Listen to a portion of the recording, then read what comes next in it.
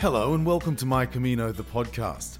I'm Dan Mullins and I'm delighted to be back with you for another week talking about the Camino de Santiago, a series of ancient pilgrimages across Europe, and pilgrims arrive at the remains of St. James at Santiago de Compostela in northwest Spain. I'm sure many of you share a similar experience to me. That is, the more you talk about the Camino, the more people you meet who have walked it or are thinking about walking. Those people just seem to come into your life. And I saw someone with a t-shirt this week. On the front it said, "Log off, shut down and go outside." Great advice for pilgrims. My guest this week is US-based writer and blogger Robert C. Deming. He's on the line from the US state of Texas. I love the byline on the website medium.com where I read his piece. It says, "I have the illusion that I am a brilliant writer. My border collie Daisy supports that notion." I began by asking Robert to tell us about his Camino. Well, several years ago, a friend of mine gave me a DVD at breakfast, and he said, "Here, you'd like this movie." And I had not heard of it. I'd really not heard of the Camino.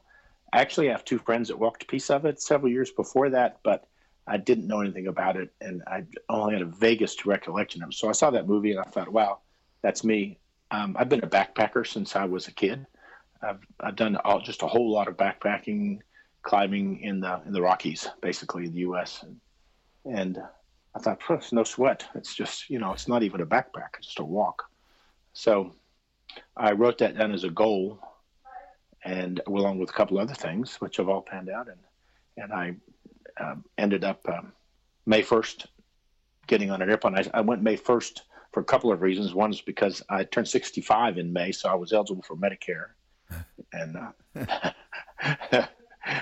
1st. And the weather looked like, I'm looking at the weather in northern Spain, it looked like weather was pretty decent, and it wasn't as crowded as it gets later in the summer. So May 1st, I headed towards, I went to Germany and then Paris and then southern France. And I'll tell you, I've done some traveling, and by the time I got to Paris, I was kind of dazed and confused. I mean, it was quite a bit with customs and the inspections and my pack and all that stuff. But I felt lucky to make it down to Biarritz. It took everything I had to get there, is what it seemed like. And did you walk? So did you start your Camino in Saint-Jean? No. Yes, in Saint-Jean. So, and then, something really amazing happened. When I got to Biarritz, I had booked an Airbnb room. I'm an Airbnb host here in Texas. I've been here for a couple of years. And I booked this room, and the guy picked me up at the airport. And I was so lost. I thought, wow, this is awesome, And he, because I couldn't have found his place. He lived in the back alley somewhere, And then the next morning, he dropped me off at the bus station. And I right away met somebody who became one of my mentors for the first few days, and showed me how to do this stuff. And that was really important, because I had no idea what I was doing. I was pretty lost. So just take a step back. What was the movie that you were handed that prompted you to do it? Oh, it was The Way with Martin Sheen. Yeah. And that's an excellent film. Aside from the Camino stuff, it's an excellent film. The characters in that film are as good as you'll find in any movie. Yeah, that's right. It's beautifully written, isn't it? It's a beautiful screenplay.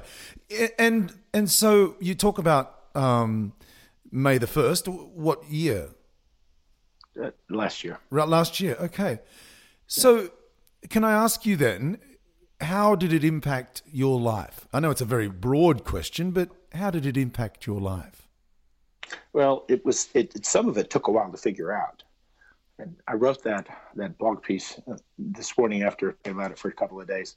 It took me a while to put all that together. Yeah. And it's not the first time I heard of those things, although I heard those all on the Camino from other pilgrims. And that was one of the real special things about that was long, deep discussions with other pilgrims at albergues late at night or on the trail, or not late at night. And so I'd heard all that stuff. But then I actually had to put it into practice, and I read a couple of books. I read a couple of books on the Camino about it, about present moment and the ego and the problems that we create for ourselves. But I started practicing those on the Camino, and that made a big difference. When I started to say, okay, I'm going to do this, I'm going to be intentional about doing this. That made a huge difference. So like when a negative thought would come into my head, and I had a bad attitude there for a while. For the first week and a half, I wasn't sure I was going to keep walking. I don't know. I had a bad attitude. I don't know why. And I have to talk to myself. Say, look, here you are. You're walking in this beautiful, beautiful place.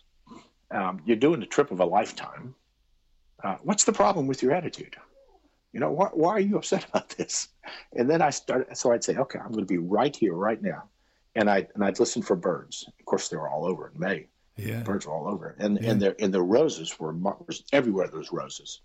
And I would literally stop and smell them. And sometimes they were almost overpowering. And I would close my eyes while I was walking, and I would feel the air flowing over my body. And I would listen for the wind in the trees and the grass. And I'd watch the wind moving through the patterns in the wheat growing along the trail. And that made a huge difference, pushing the negative thoughts out and say, just give up all that stuff and focus on this moment right now, hearing my feet on the gravel on the trail, crunching as I walked along.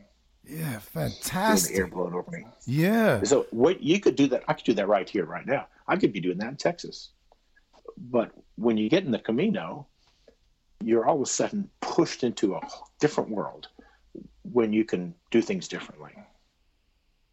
So let's get to the impact on your life that you wrote about. The article on the website medium.com. Yeah.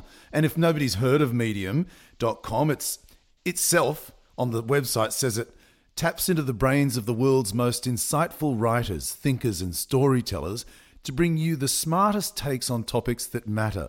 So whatever your interest, you can always find some fresh thinking and unique perspectives. You wrote about the 5 lessons to practice on the Camino de Santiago. So not necessarily what you're going to learn, but what to practice. And I thought that was a very interesting twist. The first is the Camino provides. Now, that would be generally something you would think that you should learn, not necessarily practice. And you say many pilgrims arrive on the walk after intense planning and preparation. Others just seem to show up and start walking. Camino forums are full of questions about minute planning and packing details. To obsess about details is to miss a vital part of the experience, the serendipity of the places and people around you.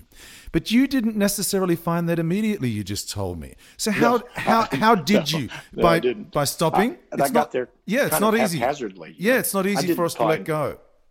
No, I didn't plan real well. I just got my backpack and stuff I didn't need. Loaded my pack up and went to the airport. And now I see that lots of people looking at the Facebook pages, all these Camino Facebook pages, people ask all kinds of questions. What kind of cell phone plan is best in Spain? Can you get a Spanish SIM card? What does anybody say about this kind of a shoe, very specific, this kind of a walking shoe or boot? And I think, man, none of that matters. That's what I finally realized. None of that matters. If you're doing something that doesn't work, you're on the Camino, something doesn't work, like your shoes wear out, which, I did wear out a pair of shoes. Well, you just stop at a city and buy another pair of shoes. You don't have to worry about it. But people obsess about this stuff. I only met one person that didn't have a cell phone, and he was a Scottish neurologist who was actually a German citizen. Really interesting guy. We had a lot of interesting talks, but everybody else is obsessing about being able to stay connected. Can I get their battery charged? Is there going to be Wi-Fi?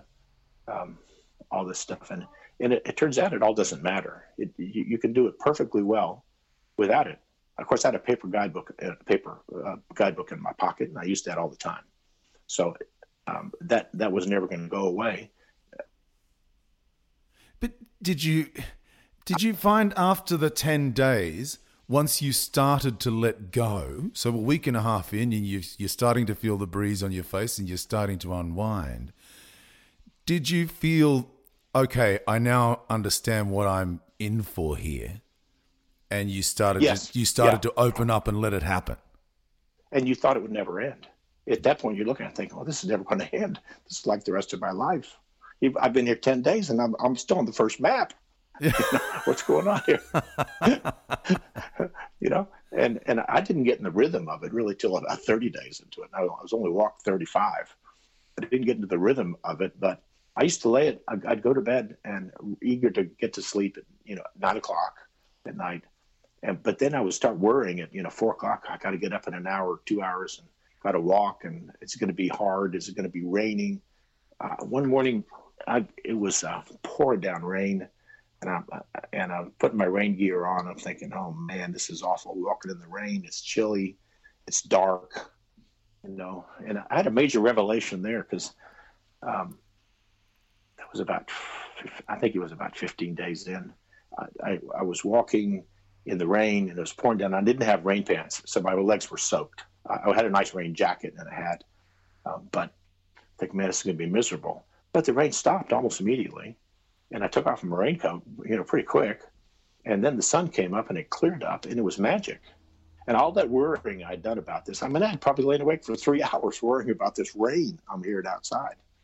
And I finally got to the point where I realized it didn't matter. It was going to be okay. Yeah. I could walk in the rain. I would always find a bed. I could walk in the rain. I could walk in the dark. There was always going to be a restaurant. It's when I needed one. And it just, none of that stuff mattered. That's right. Yeah, that's right. Let it go. It'll be okay. Now, and in life, you could do that in daily life here, but we don't because we're overwhelmed and inundated by the flow of information and things. So it allowed me to take the time to step back from that busyness and just worry about putting one foot in front of the other. How fantastic. You say in the second point you make about the 5 lessons to practice on the Camino de Santiago, a pilgrim must suffer.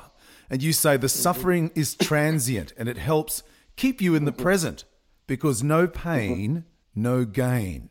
But that's a tough message, but it does ring true. It is. That's exactly. It's everybody. Yeah. Everybody at some point has got blisters, or it's constant. In the albergues, people have got their feet up on their bed and they're changing their blister patches and dressings, and they've got all these things taped on their legs. It's everybody. Yeah. Everybody gets hurt somehow.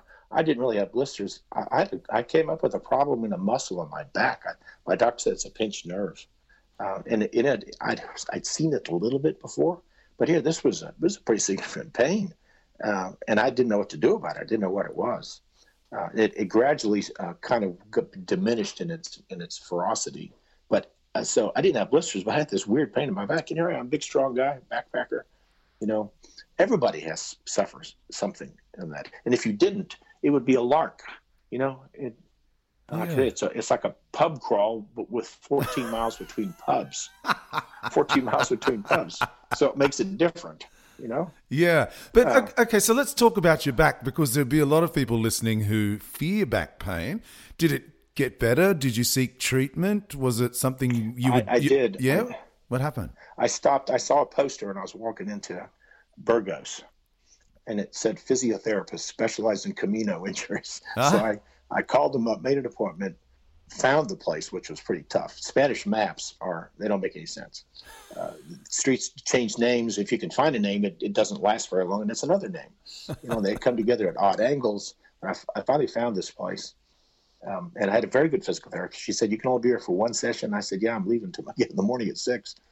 And she said, "Well, I don't know if it's going to help enough, but we'll do some things." So, she did her best, but it still hurt. The next day was just as bad. But gradually it became less of an issue.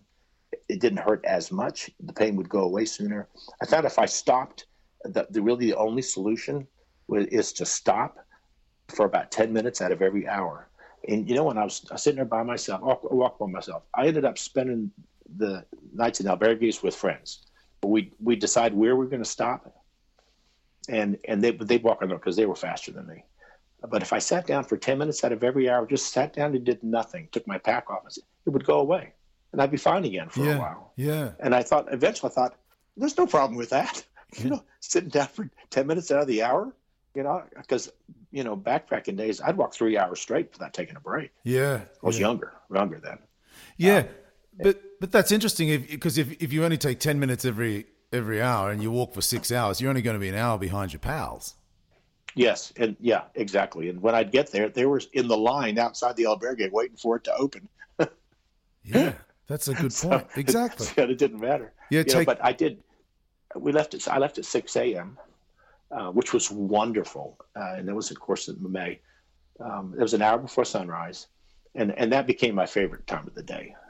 Walking in the dark by myself at 6 a.m. Was wonderful. Did you carry a headlamp? Wear a headlamp?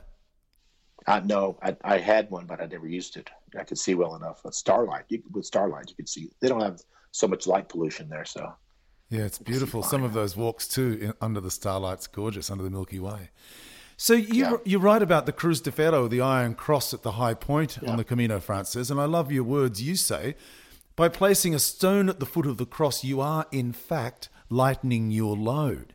And you say the biggest burden that we all carry is an unforgiving spirit, and the person in the greatest need of forgiveness is yourself. So I'm going to ask you a very simple question. Why? yeah, it's that inner critic that the ego, always telling us, always rehashing those old hurts, and it lies. It's part of there may be some reason for that. We all have it. There may be some survival related thing from when we were all cavemen, but that's the biggest problem to overcome in life, I think, is that inner critic saying you're not good enough, you're not smart enough. But I started that forgiveness of myself process 20 years before. I've been active in a prison ministry. It's in Australia, the Kairos prison ministry. Huh. Several prisons in Australia that have that. I've done it for 20 years, and we do a whole day on forgiveness, and then we do a forgiveness ceremony at the end. We write this list out on rice paper, and you ask all these guys, all these inmates, to write down all the people they hold in a state of unforgiveness. And then we give it up at the end. We put it in water, and it dissolves, and it's over. Some of them burn it. And my list, I used to have a list. 10 years ago, I had a list. And the last couple of years, I hadn't got a list. The only name I could put on my list is mine. And last time was in November. Last time I didn't even put my name on the list. And that takes a long time. You don't just say, I'm going to forgive myself, and I'm going to forgive all these people I hold in unforgiveness. You don't just say that once. You have to say it over and over and over again for years, I think, before you finally get to where it doesn't matter. None of that matters anymore. And I think when I got to the Cruz de Ferro, I had nothing to write on my rock, nothing to, I don't care. All the rest of that BS from the past, I don't care. It's gone. It's not a thing. But there were a lot of people there that were suffering with. I mean, they were crying. They were very involved in their issue. But by that point, I think when you walk there, you should have already worked a lot of that stuff out by then. If you're walking by yourself and you're not just walking with friends, if you walk there with friends all the time, the same friends, you're going to have a completely different experience than if you walk by yourself or if you make new friends all along the way. And I was able to do both. I didn't walk with friends very much. Why did you need to forgive yourself? For all the mistakes that you've made. I mean, I can give you a list. I made numerous mistakes in my life. They were pretty big deals. Nothing that would land me in prison, thankfully. But that would get me divorced and make me have to start over, But, and so you say, what was the catalyst 20 years ago? You said you began the process of forgiving yourself 20 years ago. What prompted you, can I ask, 20 years ago that... Oh, it's these ministry programs. Yeah. It's a part of our program. And you find, you look around for people talking about forgiveness. Christianity is where that is for the most part. And that is core Christianity, forgiveness. It's absolutely core Christianity. But I think a lot of people don't realize that, but that's where you see the message of forgiveness over and over again. It's presented to you as in Christianity. So in these ministry programs that I've done for years, primarily, but not exclusively in prisons, that's a thing. For a lot of the guys, it's the first time that's ever been presented to them that they are creating big problems for themselves by not forgiving others and by not accepting themselves for who they are. They create enormous problems. So, and after that very dramatic, powerful forgiveness thing, we send them back to their cells. And the next morning, when they come in, we ask them, how'd you sleep last night? Every now and then a guy will say, I didn't sleep a wink last night. And what was happening was they're wrestling with this issue of forgiveness in their head, and they couldn't. They were trying to grasp that concept of forgiveness, and it's one of the hardest things we do. I think is forgiveness. And who do you hurt when you hurt people? You hurt the people you love, and you hurt the people that love you, and that is painful. If you need forgiveness from somebody, it's somebody that you've wronged, and there was a relationship there, or it wouldn't have mattered. If it was some random person on the street that you yelled an insult at, well, would that really matter? But if it's your best friend, and you hurt them, well, it takes a while to get past that. And often it's the person themselves, it's you or it's me, that needs to make peace with ourselves then. That's really what you're saying. The person that you hold in a state of unforgiveness, they've probably forgotten about that years ago, and you're still carrying that around with you. And that's what people do at Cruz-de-Ferro, is they try to get rid of those things they're carrying around with them. Nobody else cares anymore. You're there stewing. You're walking down the trail, stewing about a divorce that happened 10 years ago, about all these things I did wrong, all these mistakes I made. My ex, she gave up on that 10 years ago, and here she's still weighing me down. So that's the thing that you have to finally learn to do, is to say, it doesn't matter anymore. It doesn't matter. It doesn't matter. I'm past that. I'm looking, all that counts is today, and I'm looking forward to the future. So yeah, and we're going to get to that. Forgiveness. Yeah, that's forgiveness. That's right. That's fantastic. Okay, so the fourth point you make, the fourth lesson to practice on the Camino de Santiago, is everyone walks their own Camino. And it's easy. Yeah, you hear that all the time. Yeah, that's right. You hear that all the time. Yeah, and you say that judgmental thinking sneaks into our heads, and judgment's a dead-end street. It's time to give it up. So what I'm going to suggest to you, Robert, is it's very important for a pilgrim to be a good listener, because you can then appreciate what other people are going through. Yeah. Well, I learned about listening in prison. What we say is in the Kairos Prison Ministry: listen, love, love.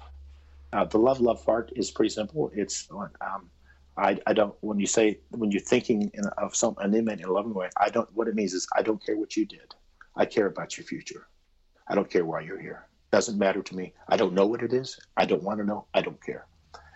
The listen is because in our culture, particularly in prison, but in the free world too, nobody listens to you. It's rare when somebody listens to you. So when you listen to someone well, you're giving them a really big gift. And people don't always realize that you are intentionally listening, but they're talking away, telling all this stuff. And what I'm doing is giving them the opportunity to express themselves to somebody, to anybody. Doesn't matter who it is. No, not really. But listening to somebody has given them a huge gift. I'm also a Toastmaster, and I learned listening in Toastmasters too. Listening intentionally. It's very hard. I've been working on that for 20 years too, listening. Just gotten better at it in the last year or two. Finally gotten better. It's kind of it's like a parabolic curve. My improvement in listening in my first 15 years of working on it was imperceptible. But more recently, I've gotten better. So listening to people is important. And so telling people things isn't very powerful for the other person. Listening to what the other person has to say is very powerful for them. And that then leads to the ability to give up judgment. Yeah. Like in our prison ministry, we got Muslims and Buddhists and everybody in there. We invite them all in. And realistically, I don't care what they are. I don't care if they're Christian or not. It doesn't matter. That's between them and God. They sort that out themselves. And I'm the same way if a person tells me something, like they tell me that they're politically opposite from me. It's tough to do this in the current environment here in the U.S. It's tough. But what I can just say is, well, tell me more about that. Get them to expand their thinking on it to me, because I know I'm not going to change their mind. I could argue with them, but to what effect? None. It'll have no effect. So there's no point in arguing about it. You might as well just say, okay, that's who they are. I'm just going to listen to them. Yeah, the fifth and final lesson to practice on the Camino de Santiago is yesterday, today, tomorrow. You say the Camino is a time to fully experience the present moment. Yesterday doesn't exist, tomorrow will be its own day. Today is all we have. And you say it's a very simple philosophy reinforced by the simplicity of life on the Camino. Tell us, Robert, about the ego arising from our reptilian brain. Yeah, that confuses us and tells us all kinds of lies. It happens to everybody, and you just have to learn to say no to that. And just put it out of your head.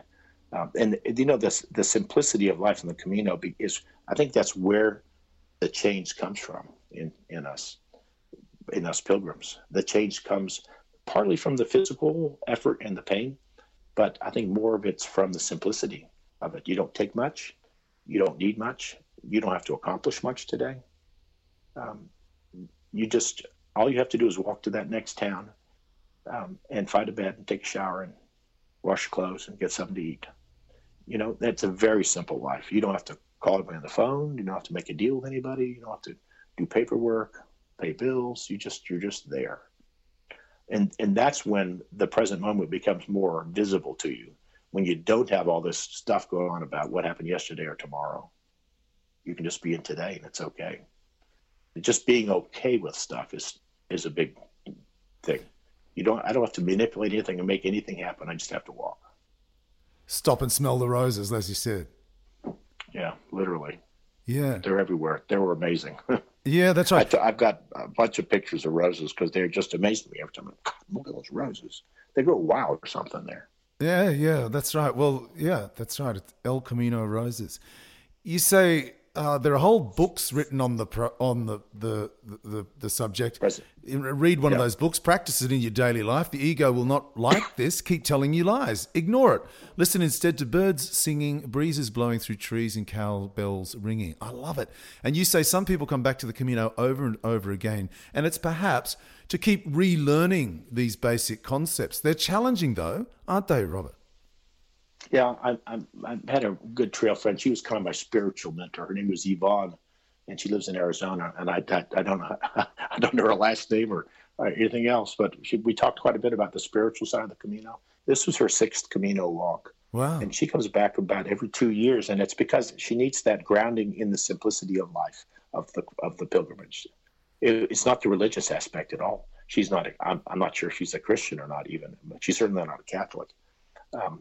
But the simplicity of the life is what draws her back, and it allows her to reground herself, to find some kind of a fundamental part of her soul that doesn't have to be antagonized by all the crazy stuff that goes on in life. That it can just be. On the Camino, you can just be.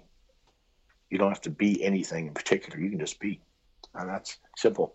Yeah, taking time to smell the roses again.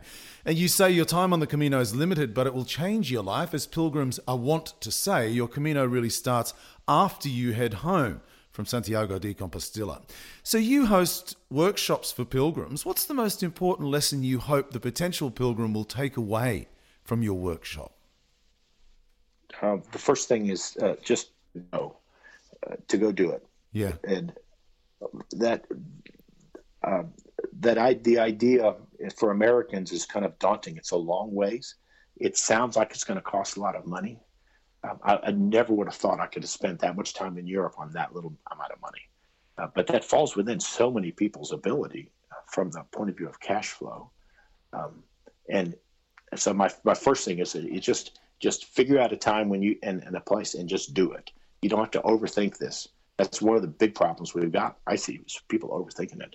This pair of shoes or that pair of shoes. Trail boots versus shoes. Doesn't matter. None of that really matters. I contend you only need the only things you need with you when you're walking as a pilgrim. You got to have your U.S. passport. You got to have your bank card to get money out of the wall, and you got to have your credential. And beyond that, you can replace anything. Those would be a little harder to replace. It would take a little more time, but you can do that everything else. So don't obsess about it, because it doesn't. None of that really matters. If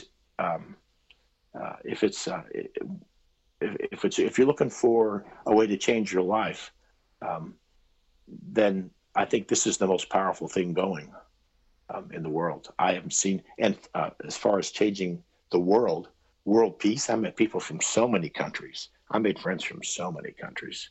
It just blew my mind how many friends I made from countries around the world. Yeah.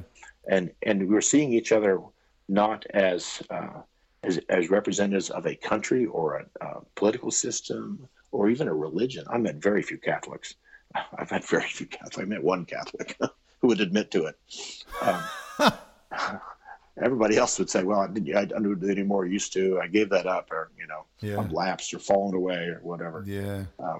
I was asked everybody that if they're Catholic or Catholico.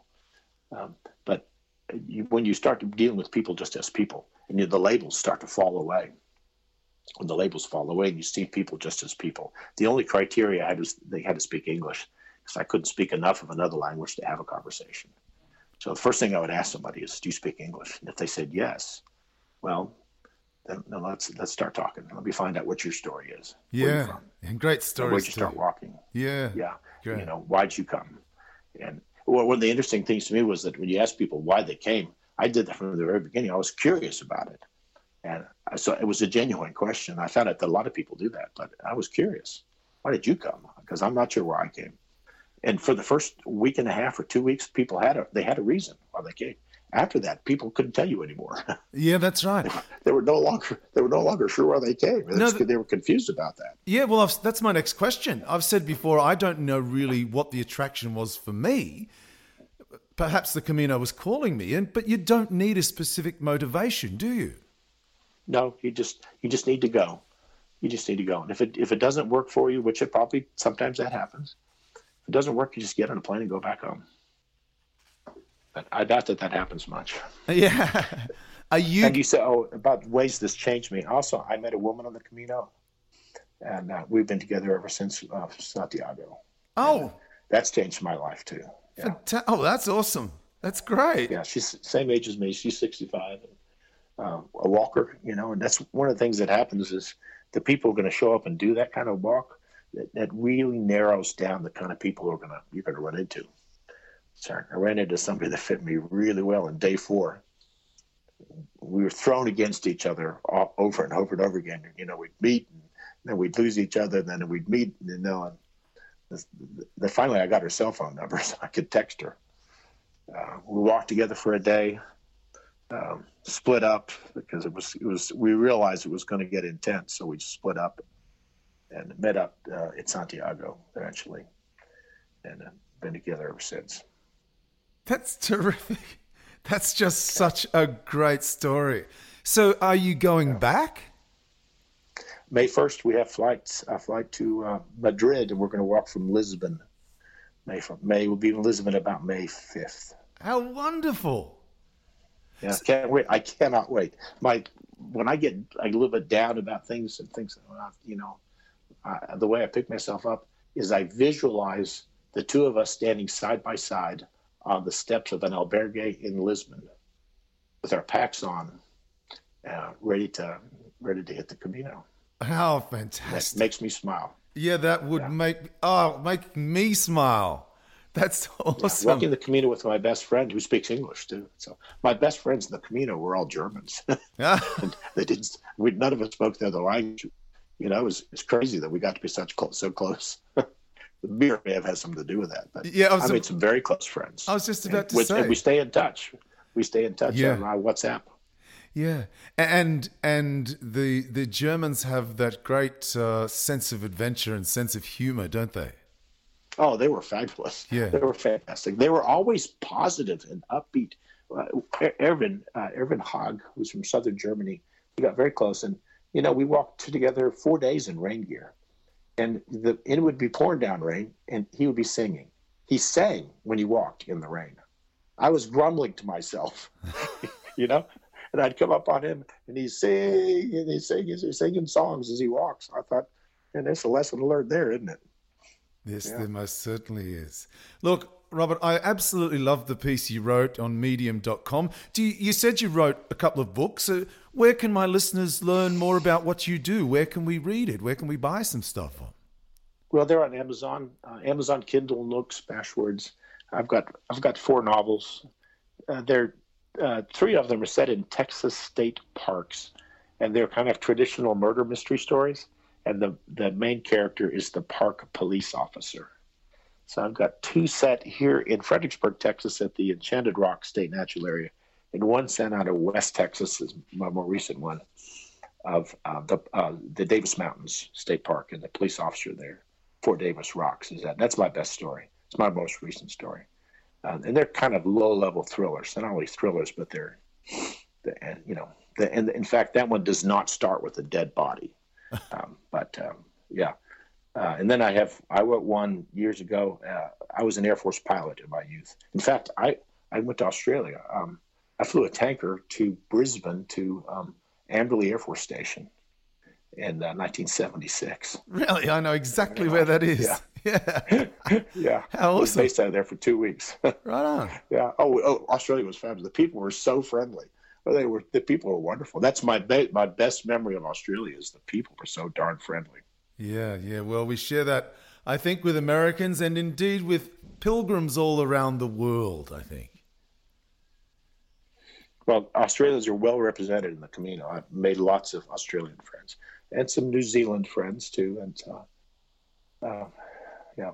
It's been awesome talking to you. Congratulations, Robert, on what you do. I'm probably leaning towards siding with your border collie, Daisy. I love your writing. It's me and Daisy. Well, thanks for the call. It was great talking to you. Yeah, great talking to you too. And thanks for your time and insight. Thanks, Robert. Buen camino. Okay. Bye. Robert C. Deming, there, a writer from the United States, the state of Texas. You'll find Robert's article, The 5 Life Lessons to Practice on the Camino de Santiago, at medium.com. If you're thinking of walking the Camino, log off, shut down, and go outside. An adventure awaits. Big news on the release of my Camino song. The video has been shot, distribution organised, and we're just weeks away. I can't wait for the Camino community to hear it. Thanks as always for your support. Until next week, I'm Dan Mullins. Buen Camino.